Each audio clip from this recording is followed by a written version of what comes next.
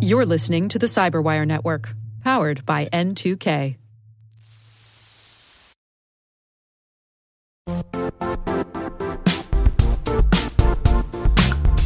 Don't struggle to align your organization's cybersecurity with business risk.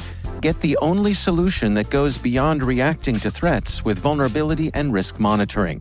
You need the next evolution of MDR, and only Critical Start delivers it. Critical Start doesn't just monitor and respond to threats. They put you in control by detecting suspicious activities, quickly responding to contain threats, and identifying your most critical assets and protecting them against vulnerabilities and exposures. With continuous visibility, expert guidance, and measurable risk reduction, Critical Start has redefined what it means to manage cyber risk. Demonstrate provable security maturity to your leadership while positioning your program to achieve the greatest risk reduction per dollar spent. Stop fearing risk and start managing it with Critical Start. Visit criticalstart.com and request a demo today. That's criticalstart.com.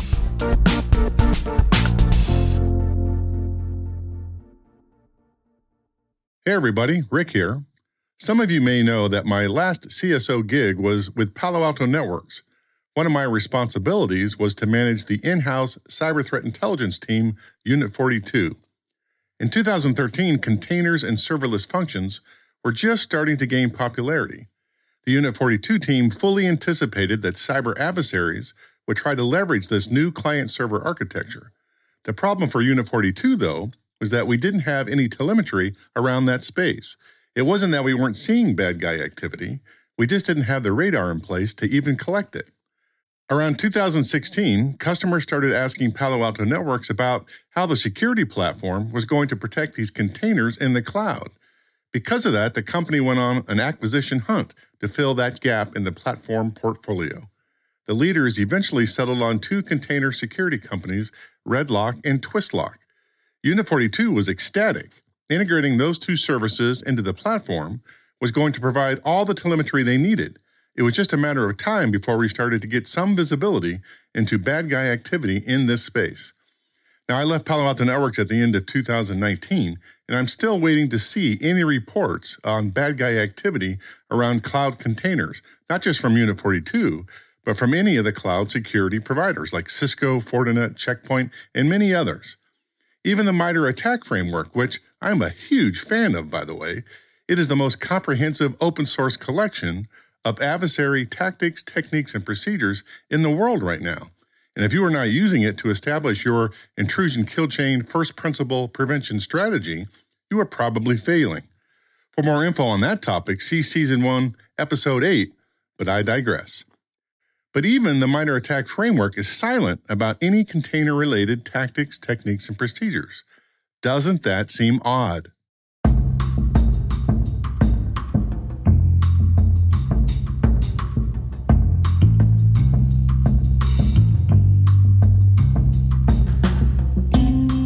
My name is Rick Howard. You are listening to CSO Perspectives, my podcast about the ideas, strategies, and technologies that senior security executives wrestle with on a daily basis. Today, we are talking to two Hashtable experts on the subject of containers and serverless functions, the absence of adversary activity in the space, and whether or not CISOs and CIOs should be prioritizing container and serverless function security over other risks.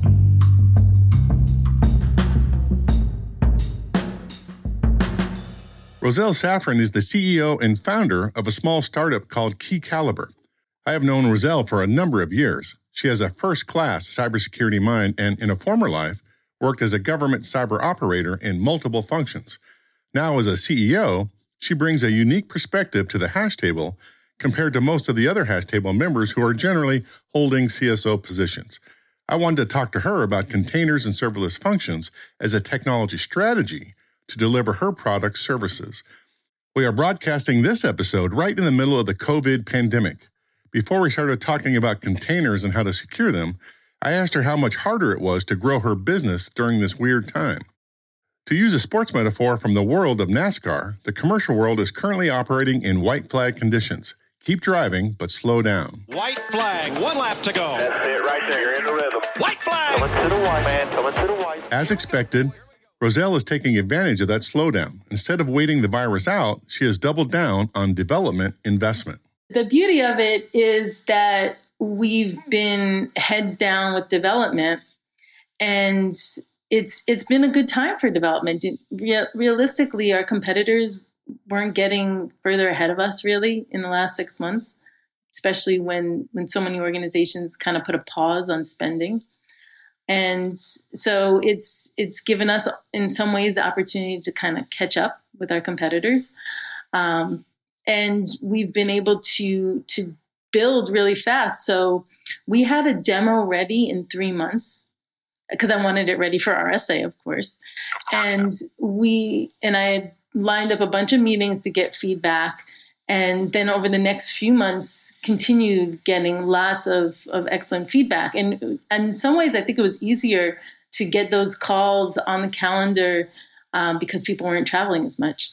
And so we had about 100 conversations with potential customers and other industry experts so that we had a very solid understanding of what other capabilities we needed to add and what we needed to have for MVP. And so with all of that, we were able to launch our MVP 8 months after we started the company, which is insanely fast. I asked Roselle why containers were attractive to her as a business strategy compared to other more established client-server technology, like virtual machines deployed either in the customer's data center or in the cloud running companies' applications. So we're not a straight SaaS product where you have one very large instance and all of the customers are just logging into that same environment. We give each customer its own separate instance, and that is primarily based on security and privacy concerns. And so the deployment is all theirs.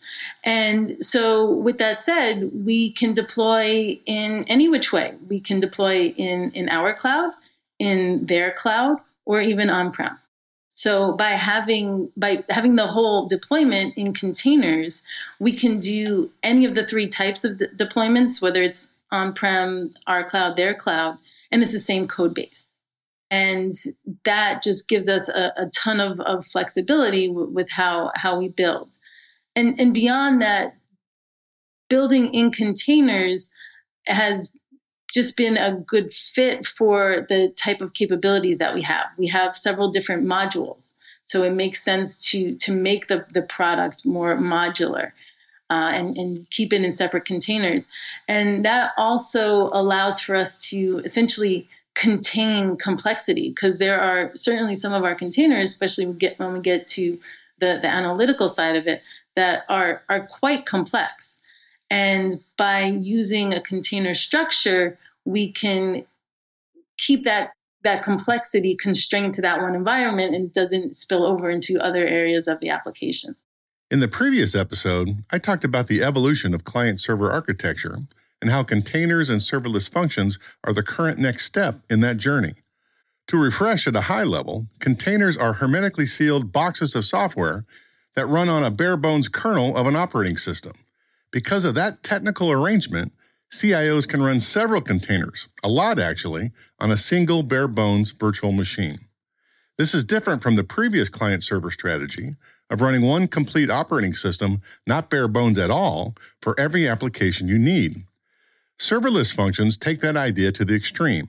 Instead of the CIOs having to manage virtual machine infrastructure themselves, either in their data centers or in the cloud, they tell their DevOps teams to store their code in a cloud provider service like Amazon's Lambda functions, Google's Cloud Functions, or Microsoft's Azure Functions. I was talking to Bob Turner about this. He is the CISO for the University of Wisconsin at Madison, and at this point in the CSO Perspectives podcast has become a regular at the hash table. He thinks that serverless functions will be the ultimate winner over containers. I think that we are, as we are maturing, we're going to see that serverless vice container is going to be the place to go. I don't know if we're at a point where we can even put a pin in the timeline and when that could be. We have a lot more to learn about, using the containers appropriately, using the repositories appropriately, and understanding the code well enough to be able to push from building inside of a perfectly secured container to building inside of a serverless environment. Bob is probably right about that. For me, though, I'm not quite as sure. Serverless functions definitely have their place for a specific kind of automation, like, for example, monitoring IoT devices in a warehouse.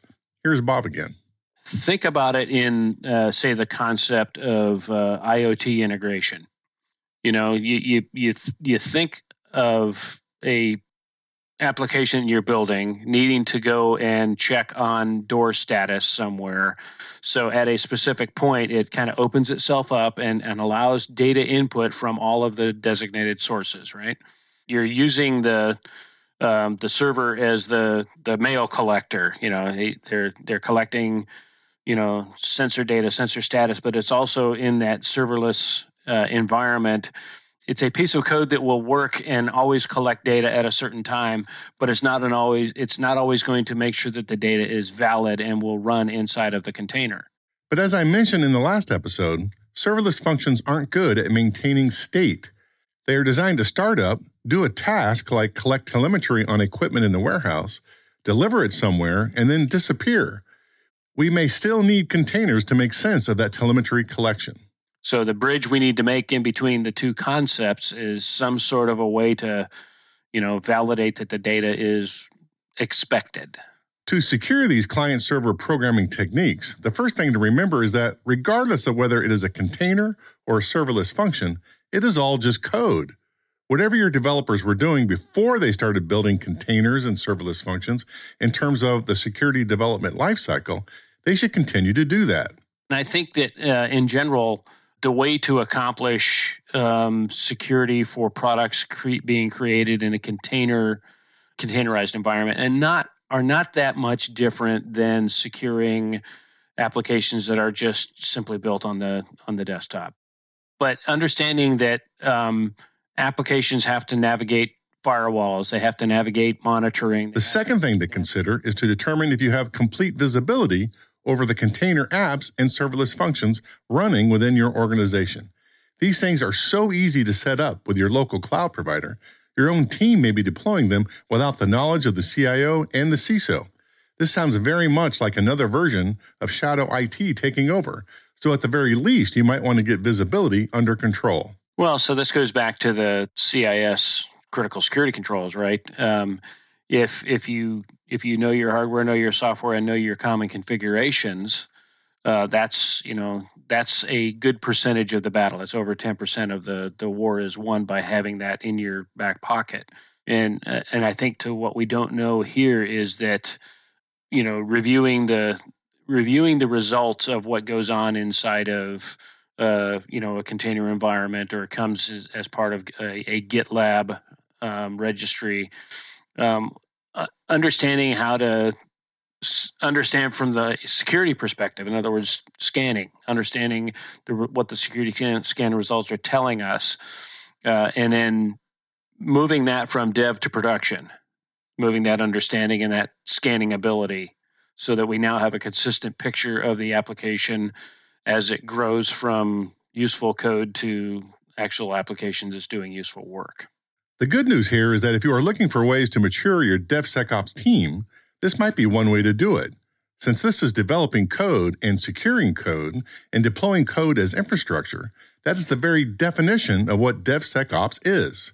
The sec part of that is literally a bolt-on to the original concept. Yeah. And that's why I think that as we're continuing to work in that arena, we have the opportunities to refine that to where it, there's no slash between the dev and the sec. It's just DevSec. It happens at the same time, and then it's the ops part of it is just feeding how exactly we do that. But we are not there yet.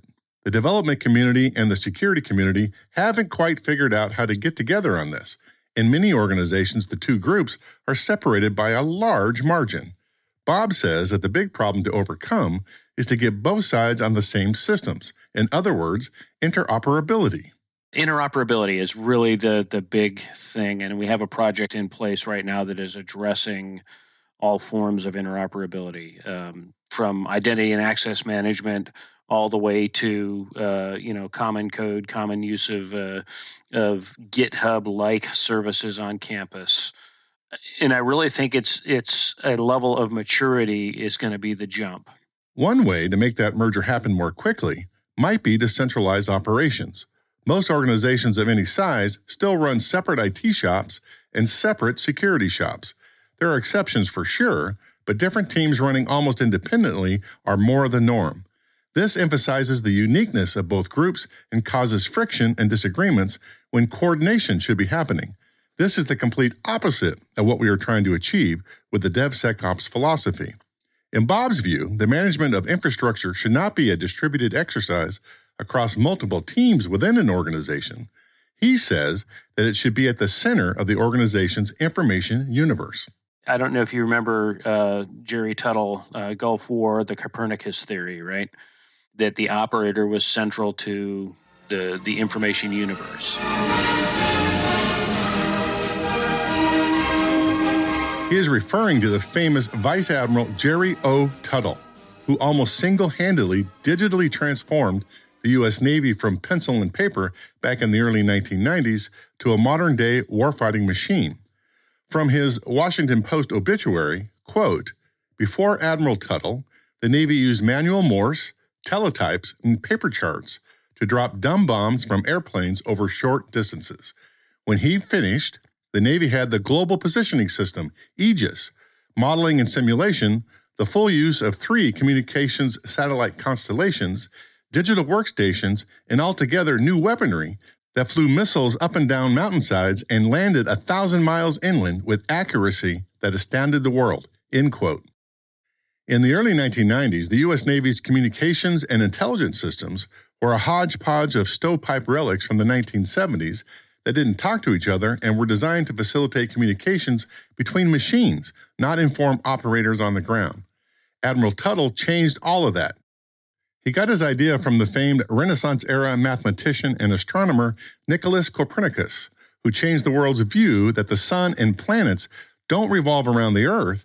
The planets, including the Earth, revolve around the sun.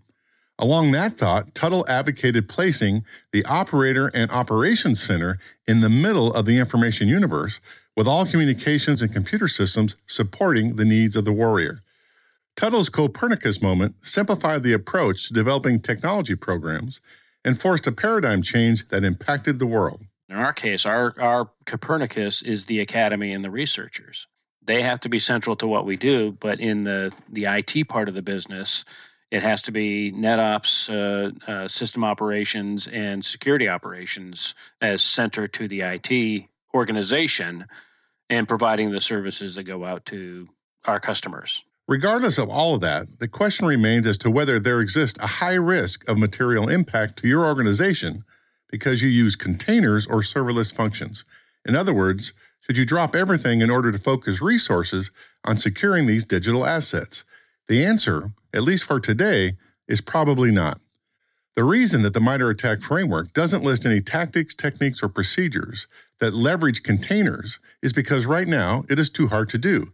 Not impossible, probably, but hard. Adversaries have many other ways to destroy or steal data that are not nearly as complicated. Well, I mean, some of it is just the infrastructure by its nature. It implicitly has some defenses in place.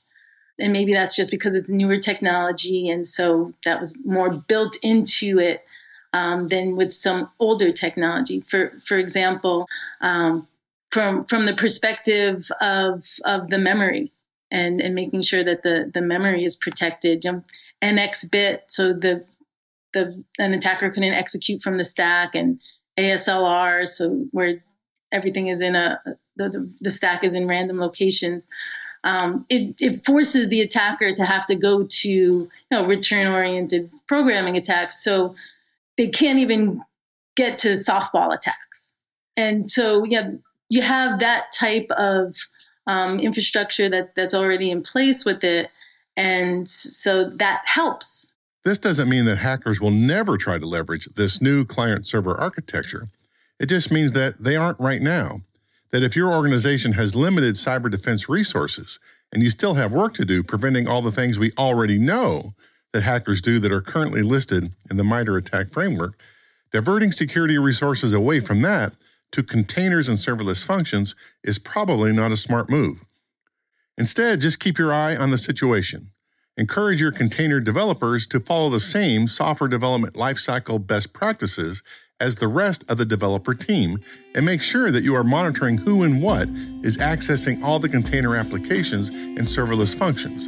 In that way, when the inevitable happens and the hacker community turns their attention to the software infrastructure, you won't have to start from scratch. I will let Roselle have the last word on this. Down the line, are there going to be container attacks? Yeah, probably. I mean, hackers find a way to hack into everything.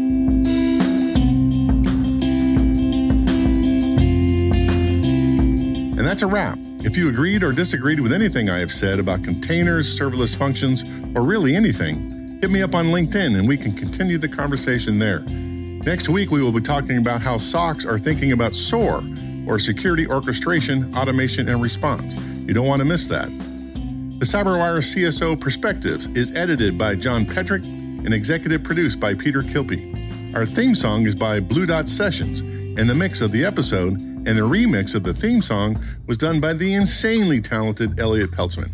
And I am Rick Howard. Thanks for listening.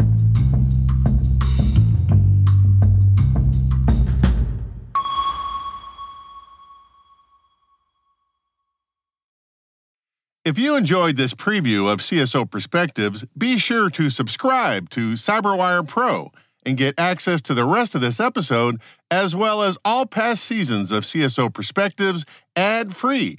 And you all know I love getting rid of the ads. Visit thecyberwire.com/CSO Pro.